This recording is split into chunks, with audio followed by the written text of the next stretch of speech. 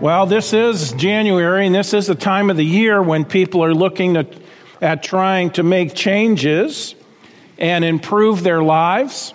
There are companies that know that, and of course they want to cash in on that. And by the way, there's nothing wrong with that.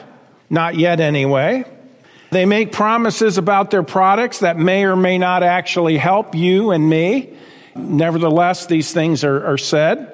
All supposedly really going to make a difference in your life. If you adopt this thing or buy this thing or invest in this thing or start this thing, whatever it may be, this is the thing that's really going to make a difference in your life. But there is a source that can change your life in a lot of ways, and more importantly, that can change your life forever. And what is that? That is the Word of God and the promises that we find there in the Word of God. So today we're going to be looking at 4 promises here we find in the text that can change your life. 4 promises that can change your life. Now, in very quick review, of course, Paul is writing to Timothy. Paul is in jail when he writes 2 Timothy, and he's writing this to encourage this young pastor who he led to the Lord earlier in life and now has mentored him, Timothy. Timothy is having a little bit of to some extent, a crisis in his life, struggling with fear of the unknown, the future, and so forth. So Paul is giving him loving counsel. And how ironic it is that Timothy is concerned about these things and Paul is on death row, waiting to die. And yet he gives us these precious, precious truths. In 2 Timothy 2:1, it says, "Thou therefore, my son, be strong in the grace that is in Christ Jesus." As we saw last time, we become strong in grace as we walk by faith. We walk in trusting obedience to the Lord. We need to be strong in God's grace so we can do the work He has ordained for us as believers. Being strong in grace is a prerequisite to fulfilling fruitful, worthwhile ministry. Let me say this. Except for the grace of God, you really can't have a fruitful, successful ministry. It's by the grace of God. Grace, unmerited favor or unmerited kindness, undeserved mercy. We need that. And as we look to the Lord by faith and then step out in obedience, trusting the Lord all the way, His grace provides for us everything that we need to be fruitful and successful.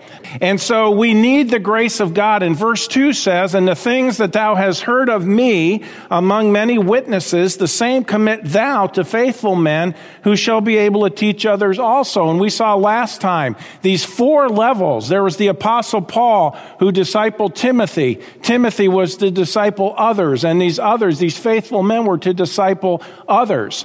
And this is the way the work of God continues down through the ages. If one generation stops doing what they're doing, folks, we lose so much ground in the plan of God. And so then in verses 3 through 6, we saw examples of the endurance and the faithfulness we are supposed to manifest as Christians. We saw in verses 3 and 4, we saw the example of a good soldier. A good soldier is somebody who is single-minded, who's focused on the task at hand. Okay, this is what should be on the mind of a good soldier.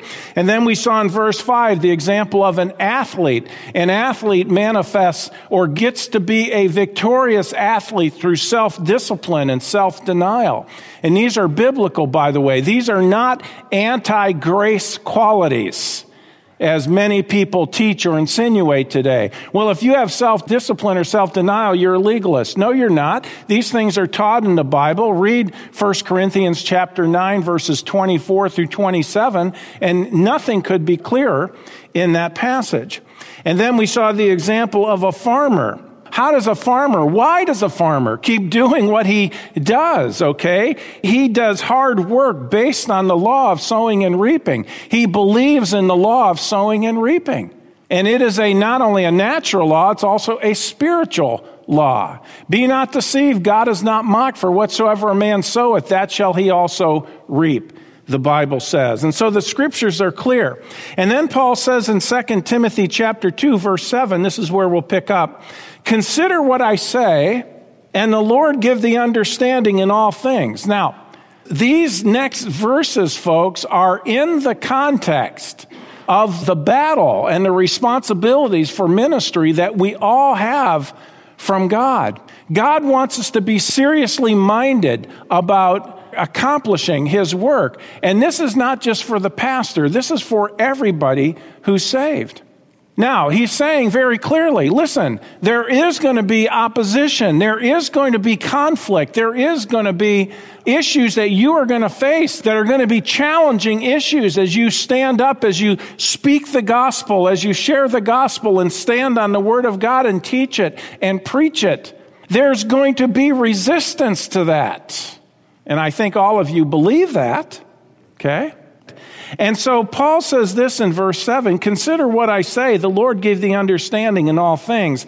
Remember, Timothy, remember this, that Jesus Christ of the seed of David was raised from the dead according to my gospel. Now you see, the Lord, Jesus Christ, was the ultimate picture of suffering for the truth. He was the ultimate picture of that. He, in fact, died because of the faith, because of Christianity. But through the resurrection, listen carefully, through the resurrection, there was ultimate victory, both for Him and for us. As the hymn says, the body they may kill, God's truth abideth still. His kingdom is forever. And if you've trusted Christ the Savior, you're part of the kingdom. And people say, well, I don't want to die. Well, I don't want to die in the sense of go through the process of it. But if you were to say to me, would you rather have heaven or stay on earth? I would say, not even a comparison. Take me home, right? Yes, I love serving the Lord here. But friends, we'd love to be in the presence of God, right? We'd love that. Paul said, I'm kind of in Philippians. He says, I'm kind of in a quandary here between two. I've got a conflict. I have a desire to depart to be with Christ, which is far better. Nevertheless, to abide in the flesh is needful for you. And so he continued on in his faithful ministry, just like we need to. But you know what, folks? We ought to be homesick. We ought to be looking for the Lord and loving the idea of His appearing. This is the way of the Word of God. So through the resurrection, there's ultimate victory, both for Him and for us. Hold your place here and turn with me to 1 Corinthians chapter 15. It is not accidental that at the end of the long resurrection chapter, that is 1 Corinthians chapter 15, it is not accidental that Paul links the life we should live with the fact of the resurrection. You see, here's the truth of it. Because there is resurrection, for you who have trusted Jesus Christ the Savior, we have everlasting life. And yes, folks, we may die physically, but we do not die spiritually. We go to be with the Lord. We have the victory in Christ. How do you know there's resurrection? Because Jesus came back from the dead. That's how we know. If there is no resurrection, we're just playing a game. But if there is resurrection of the dead, and there is, and He proved it, then guess what? We have every reason to be bold with our faith. And is this not the record of Scripture? You see, the disciples, everybody forsook the Lord Jesus Christ when He was arrested. And yet they were afraid. And even after He came back from the dead, there was still some fear. But you know what? That fear is they started grasping everything. And then the Holy Spirit came in Acts chapter 2. The boldness of the apostles went into a whole different level. Why? Because, hey, yes, we have the truth. Yes, we have a resurrected Savior. Yes, what God says is true. And you know what? I, as a believer, will invest my life in that because there is no greater truth to live for. 1 Corinthians 15:55, O death, where is thy sting? O grave, where is thy victory? The sting of death is sin. Jesus took care of that. And the strength of sin is the law. He abolished that. Fulfilled it, but thanks be to God which giveth us the victory through our Lord Jesus Christ. Notice this, victory through our Lord Jesus Christ. Therefore, My beloved brethren, be ye steadfast, unmovable, always abounding in the work of the Lord, for as much as you know that your labor is not in vain. It's not a waste of time in the Lord. Why? Because Jesus proved the validity of Christianity. It is the truth. And any time I invest in sharing the gospel with others is time well spent, because it is the eternal truth of God. Because of the resurrection, he's saying, getting back to 2 Timothy chapter 2 now, because of the resurrection, we move on. Verse 9, wherefore I suffer trouble as an evildoer, even unto bonds, jail, but the word of God is not bound. Boy, I'll tell you what, truer words were never spoken, right? Yes, Paul was in jail, but the word of God kept going out. Yes, he was martyred for Christ, but the word of God has kept going out.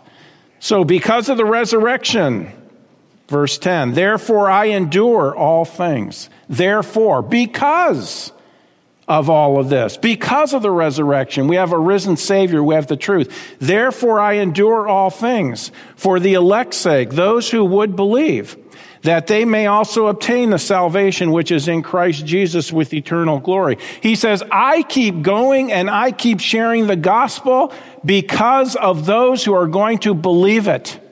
They're going to live forever with the Lord in heaven. They're not going to spend 1 second in hell. And both places are forever. Therefore, it is not a waste of my life to invest it in sharing it with others, sharing the gospel. Therefore, I will endure hardness and stay true to the Savior. He endured because lost souls were worth it. We have the truth, and it is worth both living and dying for. The fact of eternity, folks, in either heaven or hell should be enough to motivate anyone. Okay? Now, let me share with you a deep thought. What fact keeps us going anyway? Now, I mean this in a broad sense. What fact keeps us going anyway? Here's what I believe. Is it not the fact that the Bible is a book of promises? Now, I want you to think about that for a second. Not too long, but for a second. Is that not what keeps you as a Christian going? Is it not a fact that the Bible is a book of promises? Is it not the fact that there are promises in God's word that keep you motivated, that keep you stirred, that keep you faithful, that when you go down, you get back up, okay? When you get discouraged, you get through the discouragement, and you are encouraged by what? You are encouraged by the promises of God. I would have quit a long time ago if it was not for the promises found in this book. So what are these 4 promises that can change your life? Well, they're right in the text. I love it when God does that. Number 1, we see it in verse 11, the promise of eternal life for all who believe. It is a faithful saying, for if we be dead with him, we shall also live with him. What does that mean, if we be dead with him? If you have trusted Jesus Christ as Savior, the Bible says you were crucified with Christ. When he died, you died, okay? His death was your death payment for sin. If you've trusted in Jesus Christ, his death payment for your sin was your payment for your sin, okay? Look up here. Let me explain it. This is you and me. My wallet represents the things we do wrong. Here we are. God says we're all sinners. This is sin. God says we're all sinners. God loves us and he hates our sin. For us to go to heaven, we have to be without sin. We have to be righteous in the eyes of God. Well, none of us are. And God says the wages of our sin is death. Our sin brings with it a penalty. We have done the evil work. We are going to get paid. And it is death. That's the payment. Okay, that's the penalty for that. The wages. If we pay for our own sin, we're going to have to spend forever separated from God in hell. It is not the will of God, nor the desire of God, that we live forever separated from him. But because there's nothing we could do to save ourselves, what did he do? He himself, God the Son, took on flesh, this hand representing the Lord Jesus Christ. And when he went to the cross, he died for, as a substitute, our sin. He took it all upon himself. He made the payment for our sin, was buried, rose from the grave. And the Bible says if you will believe or trust in Jesus Christ, that he made that payment for you, when you do, the payment's good on your behalf.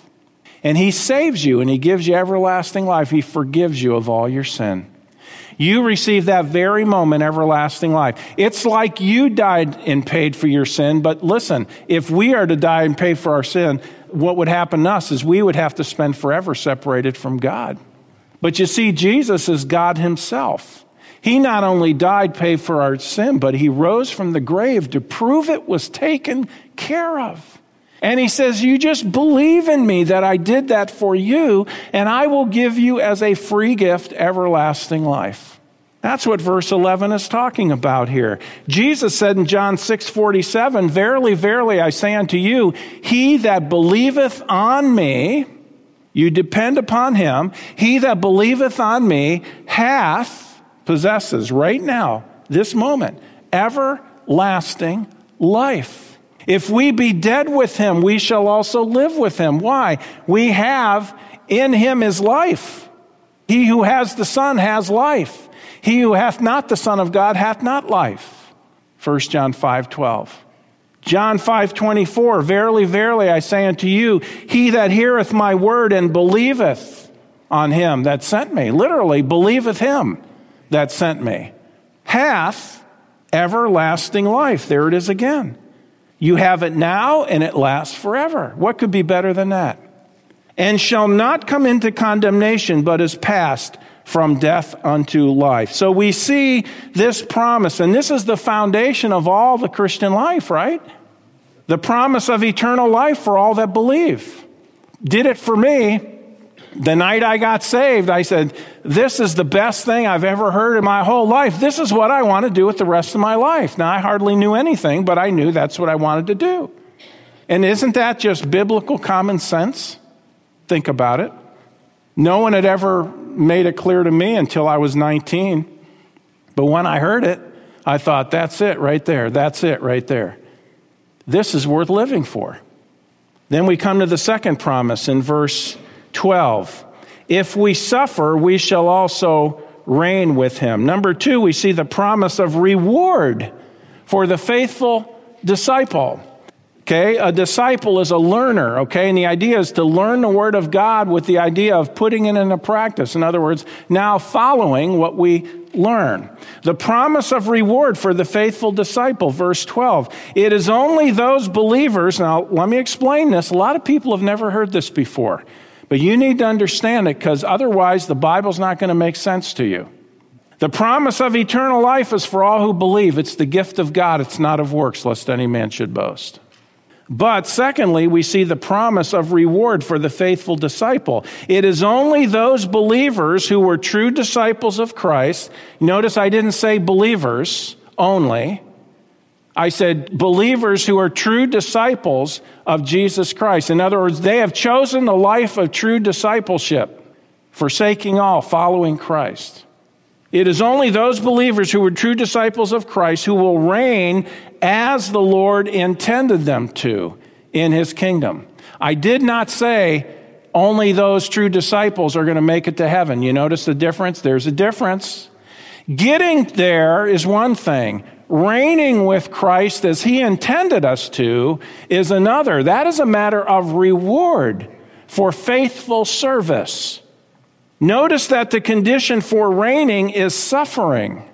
Another word for suffering is enduring. Enduring.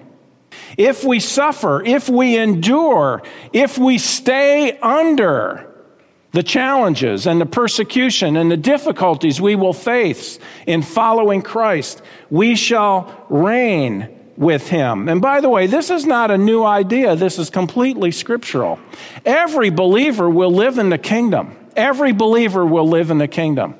But not all believers will have reigning positions of authority based on reward. Your place of honor, your place of reigning has to do with how faithful did you live for Christ now as a Christian. This is important to realize. Hold your place and look at Matthew chapter 19. Jesus addressed this beautifully, and unfortunately, a lot of believers don't think much about this passage. I think it's very significant. Very significant. Matthew chapter 19 and verse 27. Now, Jesus had just got done with the rich ruler here, challenged him because the man's heart was, his faith was in, he was trusting in his riches. Mark's account says it, how hard it is for those who trust in riches to enter the kingdom. And by the way, if you're using a different translation other than the King James or New King James, that part of that verse in Mark chapter 10 is missing. It makes it look like if you don't live a life of discipleship, you're not going to make it to heaven. No, Jesus made it clear in our text in Mark 10 how hard it is for those who trust in riches. That's what the rich young ruler was doing. Now, he said that. His disciples were there.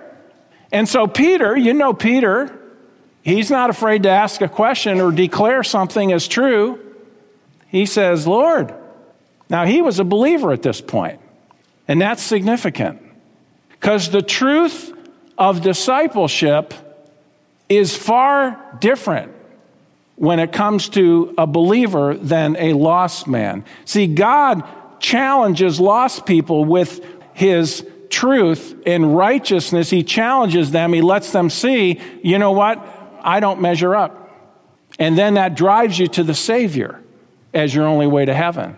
But what about us who are saved? Well, he challenges us with discipleship. He challenges us for living for him, but it has to do with reward, not whether we're going to make it to heaven or not.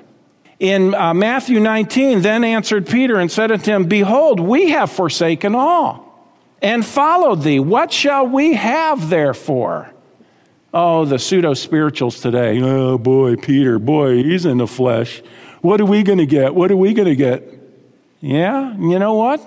The Lord does not rebuke him because it was a legitimate question. We have forsaken all. Folks, remember, they left everything behind, their occupations and everything, to follow Christ. He says, Lord, we've forsaken all. What shall we have therefore? And Jesus said unto them, Verily, truly, I say unto you, that ye which have followed me. Now that's for believers only, not for lost people. Because you don't follow the Lord to get to heaven, that's works. But Christians ought to live a godly life of good works. That ye which have followed me in the regeneration, that's the kingdom age, when the Son of Man shall sit in the throne of his glory, ye also shall sit upon 12 thrones, judging the 12 tribes of Israel. Well, yeah, Pastor, but that's for the apostles. What about for us? This doesn't apply to us, does it? Oh, yes, it does. Keep reading. And everyone, now the context is disciples, saved people, and everyone that hath forsaken houses or brethren or sisters or father or mother or wife or children or lands, kind of covers it all, for my name's sake shall receive 100-fold and shall inherit everlasting life. Now, people say that and say, well, isn't that works for salvation? No. Here, one commentator says this, and I agree. Here, the thought is that those who forsake all are rewarded with a greater capacity for enjoying eternal life in heaven. And that is really what it's getting at. All believers will have eternal life, but not all believers will enjoy it to the same extent. Based on your faithfulness, you'll have a greater capacity of enjoyment and blessing. There's a difference there, and it is based on faithfulness as a believer. But remember, you get into heaven simply by trusting in Christ as Savior. But this has to do with the life of a Christian after they're saved. Salvation is by grace through faith. It is a gift. Rewards are through faithful, trusting obedience to the Lord. There's a big difference there. Let me show you another verse on this. Turn with me to Revelation chapter 2. Here's one of the promises to the overcomers, but it's not just to all believers. I think some of the promises are to all believers, the promises to the overcomers. in Revelation 2 and 3, but some of them are also based on our faithfulness and service. And here we have an example of that. Revelation chapter 2, verse 26, by the way, he's writing to one of the churches here. He's writing to Christians. And he says in verse 26, "And he that overcometh and keepeth my works unto the end." Do you see that? What will be the result? It isn't you'll just be in heaven. No. "He that overcometh and keepeth my works unto the end, to him will I give power over the nations." The word power means authority. "And he shall rule them with a rod of iron, as the vessels of a potter shall they be broken in shivers," or pieces, "even as I received of my Father." Now the word overcometh here is the Greek word nikeo. It means to gain the victory, to conquer and prevail. That has to do with achieving something, all right? And yes, nikeo does sound an awful lot like the shoes that some of you wear, called Nike. It is from the same root word. But the word Nike has the idea of the overcomer or the victor. Nikeo is the Greek word. And here in our English, we have the word overcome. To the Christian who overcomes, who gains the victory in his life. In other words, he doesn't live for the world, the flesh, and the devil. He lives for the Lord Jesus Christ. He runs the successful Christian life, not to be saved or stay saved or even prove you're saved, but he's doing it to please the Lord and for reward. He says your reward will be great. Your reward will be great. Now let's go back to 2 Timothy 2. So if we endure, or if we suffer, we shall also reign with him. That is conditional. Has to do with reward in the future. Next, verse 12. We see if we suffer, we shall also reign with him. If we deny him, he also will deny us. Oh boy, do people get this one wrong. See that right there, right there? You think you're saved, but if you ever turn your back on the Lord, you're going to go to hell, because that's what 2 Timothy 2:12 says. Well, no, friend, you're missing the context. Paul's not questioning Timothy's salvation or eternal security. How many verses does the Apostle Paul have to preach and teach and put in Scripture to show us that eternal security is forever? That's why it's eternal security. We see number 3, the promise of disapproval for the unfaithful believer. That's what it's talking about. Disapproval for the unfaithful believer, verse 12. And by the way, this is exactly what Paul is challenging Timothy with. He says, I don't want you to give in to fear and quit, son. I want you to keep going. But if we deny him, he also will deny us. That person will be denied. Now the word deny, okay, or neomai, it can mean many things, and it's used several different ways in Scripture, but one of the ways it's used is to refuse. To refuse. So what is he talking about? Deny what? Well, it is certainly not salvation, for then you could lose salvation, right? You can't lose salvation once you have it. Some say, well, if you deny Christ, it shows you were never saved. Well, that's false too, as we're going to see in the context here. What about Peter? He denied Christ 3 times. Did he lose his salvation? Well, he came back around. Wait a minute. Did he lose his salvation before he came back around? Face up to it, friend. He didn't lose his salvation. He lost his fellowship. He was at a low point in his Christian life, just like we face those times. Let me tell you something. Every time we have an opportunity to speak up for Christ and we miss it because we're afraid, we have denied Jesus Christ. Does that forfeit your salvation? No, it doesn't forfeit your salvation. If you have to live faithfully, let me put it this way. If you have to live a faithful life to go to heaven, then you are trusting in your works to get you there.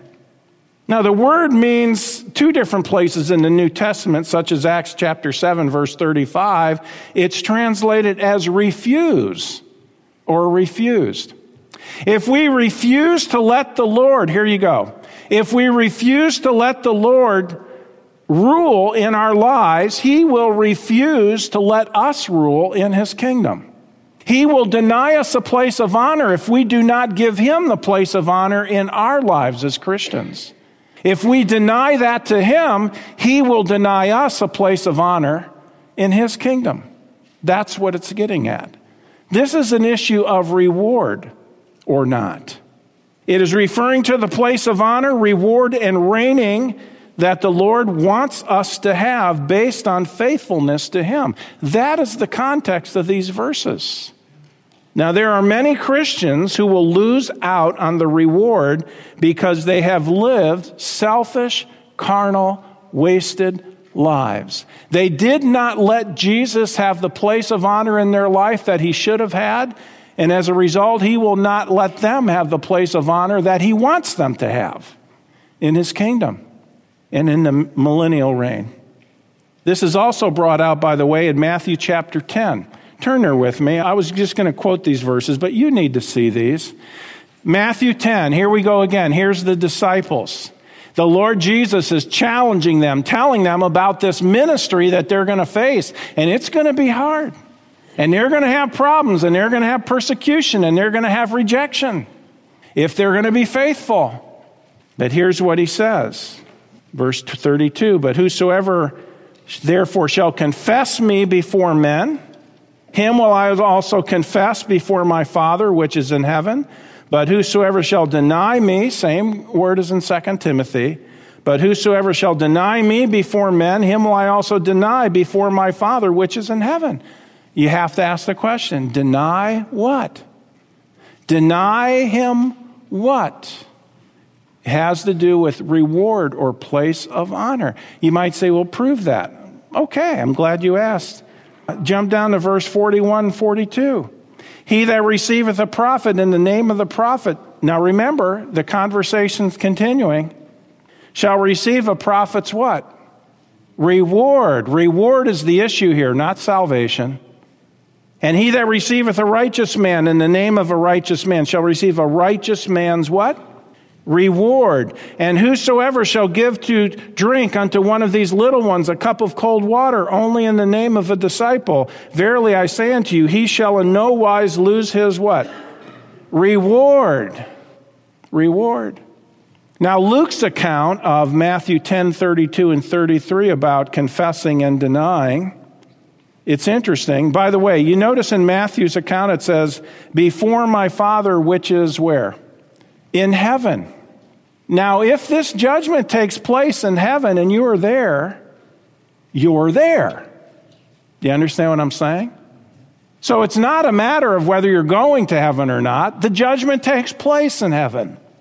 And Luke's account bears this out. In Luke 12, verse 8, Jesus said, also I say unto you, whosoever shall confess me before men, him shall the Son of Man also confess before the angels of God. But he that denieth me before men shall be denied before the angels of God. Again, it takes place in heaven. It's not a matter of getting there. It's being denied honor and reward. If we deny him his rightful place in our lives as believers, he's going to deny us honor and reward when we stand before him. John, I believe, made reference to the same concept in 1 John 2:28 when he said, and now, little children, abide in him. Stay in fellowship, walk in fellowship with him in obedience. And now, little children, abide in him, that when he shall appear, we may have confidence and not be ashamed before him at his coming. So, friend, here's the thing. If you have trusted in Jesus Christ as your Savior, by the way, go back to 2 Timothy 2. If you have trusted in Jesus Christ as your Savior, what did God give you when you believed? He gave you what kind of life? Everlasting life, eternal life. Same word, by the way. Okay, well, if you have eternal life and if you have everlasting life, then how long does it last? It lasts forever. So once you have it, you have it. Well, but if you're not faithful, let me say this. I'm not picking on anybody, but this is a truth. There may be some here who don't know this. Say, I go to an Assemblies of God church and all that. Check out their doctrinal statement. Go to their doctrinal statement on the denomination's website, and you will find they believe you can lose your salvation. In other words, everlasting life is only everlasting as long as you're faithful. See, if you can say, well, it's not a matter of faithfulness, as if you really, really walk away from God one day. Well, what is that? That's a lack of faithfulness, is it not? Well, if you deny him, if you reject him, or they'll say, well, if you quit believing, boy, this will get me in hot water. If you quit believing, then you lose your salvation. Okay, so then my salvation then is based on me continuing in the faith. Is it not? So my salvation is put in me, not in what Christ has done on the cross as the basis for my salvation. That is false. That is false. Why can't we just rejoice in the fact that God saves and he saves forever?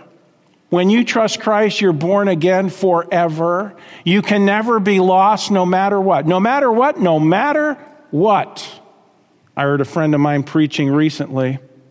He says, I couldn't go to hell if I wanted to. Not that I would want to, but I can't go to hell. Why? Because I have everlasting life. God's promised to never lose me. Never cast me out. I'm eternally secure in Christ. You might say, where do you get that idea? I don't believe that. Friend, again, if you can lose your salvation, it's not eternal salvation. If you get to where your life is no longer eternal, then it was never eternal to begin with. No, once you are saved, if you are saved, you're saved forever. This is the beauty of the gospel. Eternal security is not a separate doctrine from salvation.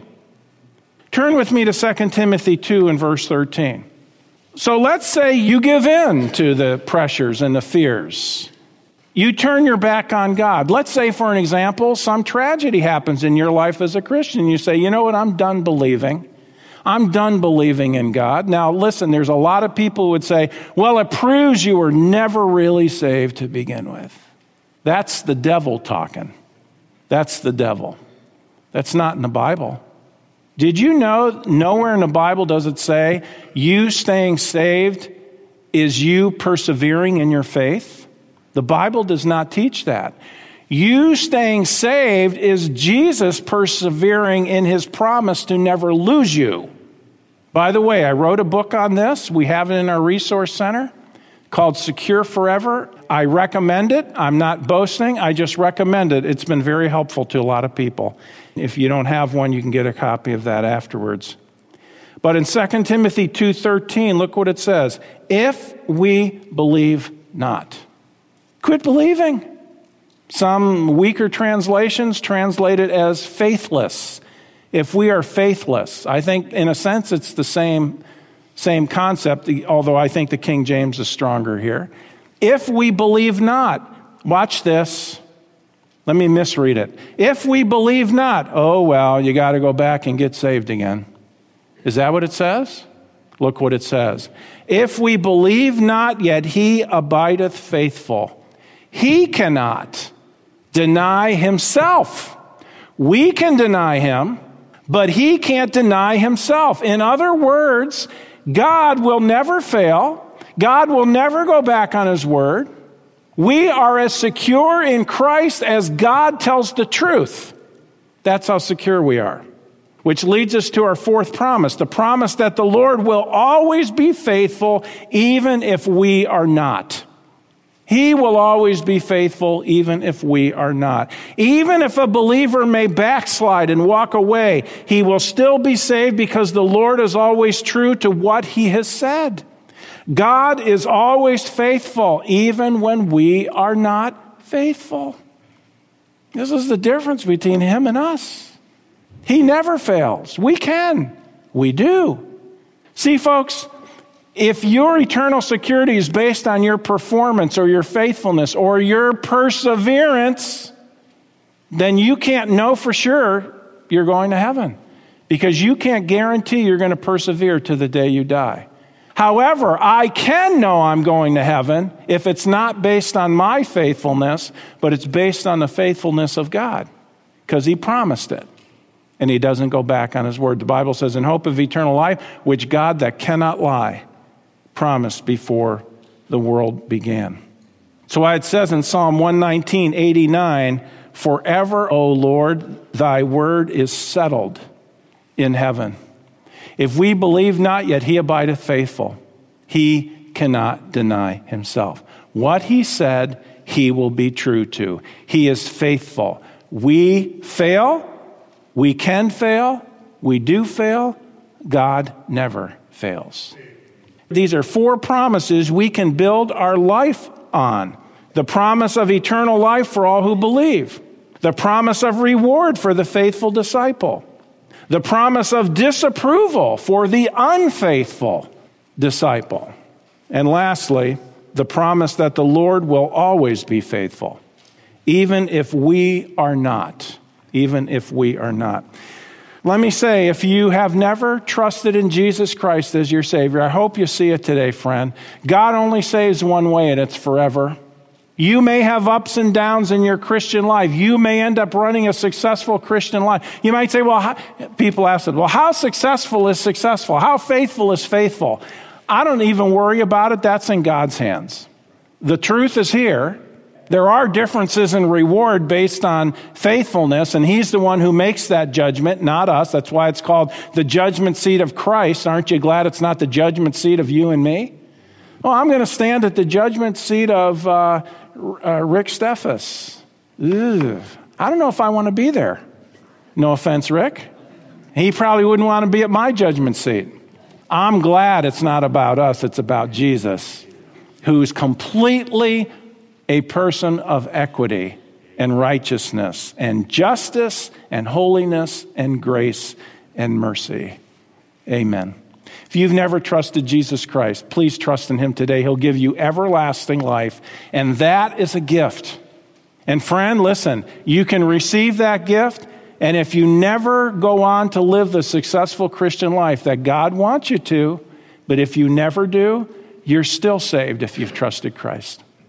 Some people will hear this message and they'll say, that's the most alarming thing I've ever heard. They're telling people to just go out and live any way you want. Is that what I said today? No. See, but like I said recently, the gospel of grace to people who reject it is offensive because it's telling them your works have nothing to do with you getting to heaven, and they don't like it. Well, friends, that concludes this edition of Voice of Assurance. Thanks so much for listening, and would you share this ministry with a friend? To contact us or learn more about our ministry, please visit www.northlandchurch.com. Your prayers and support for this ministry are greatly appreciated. Thank you so much, and God bless you.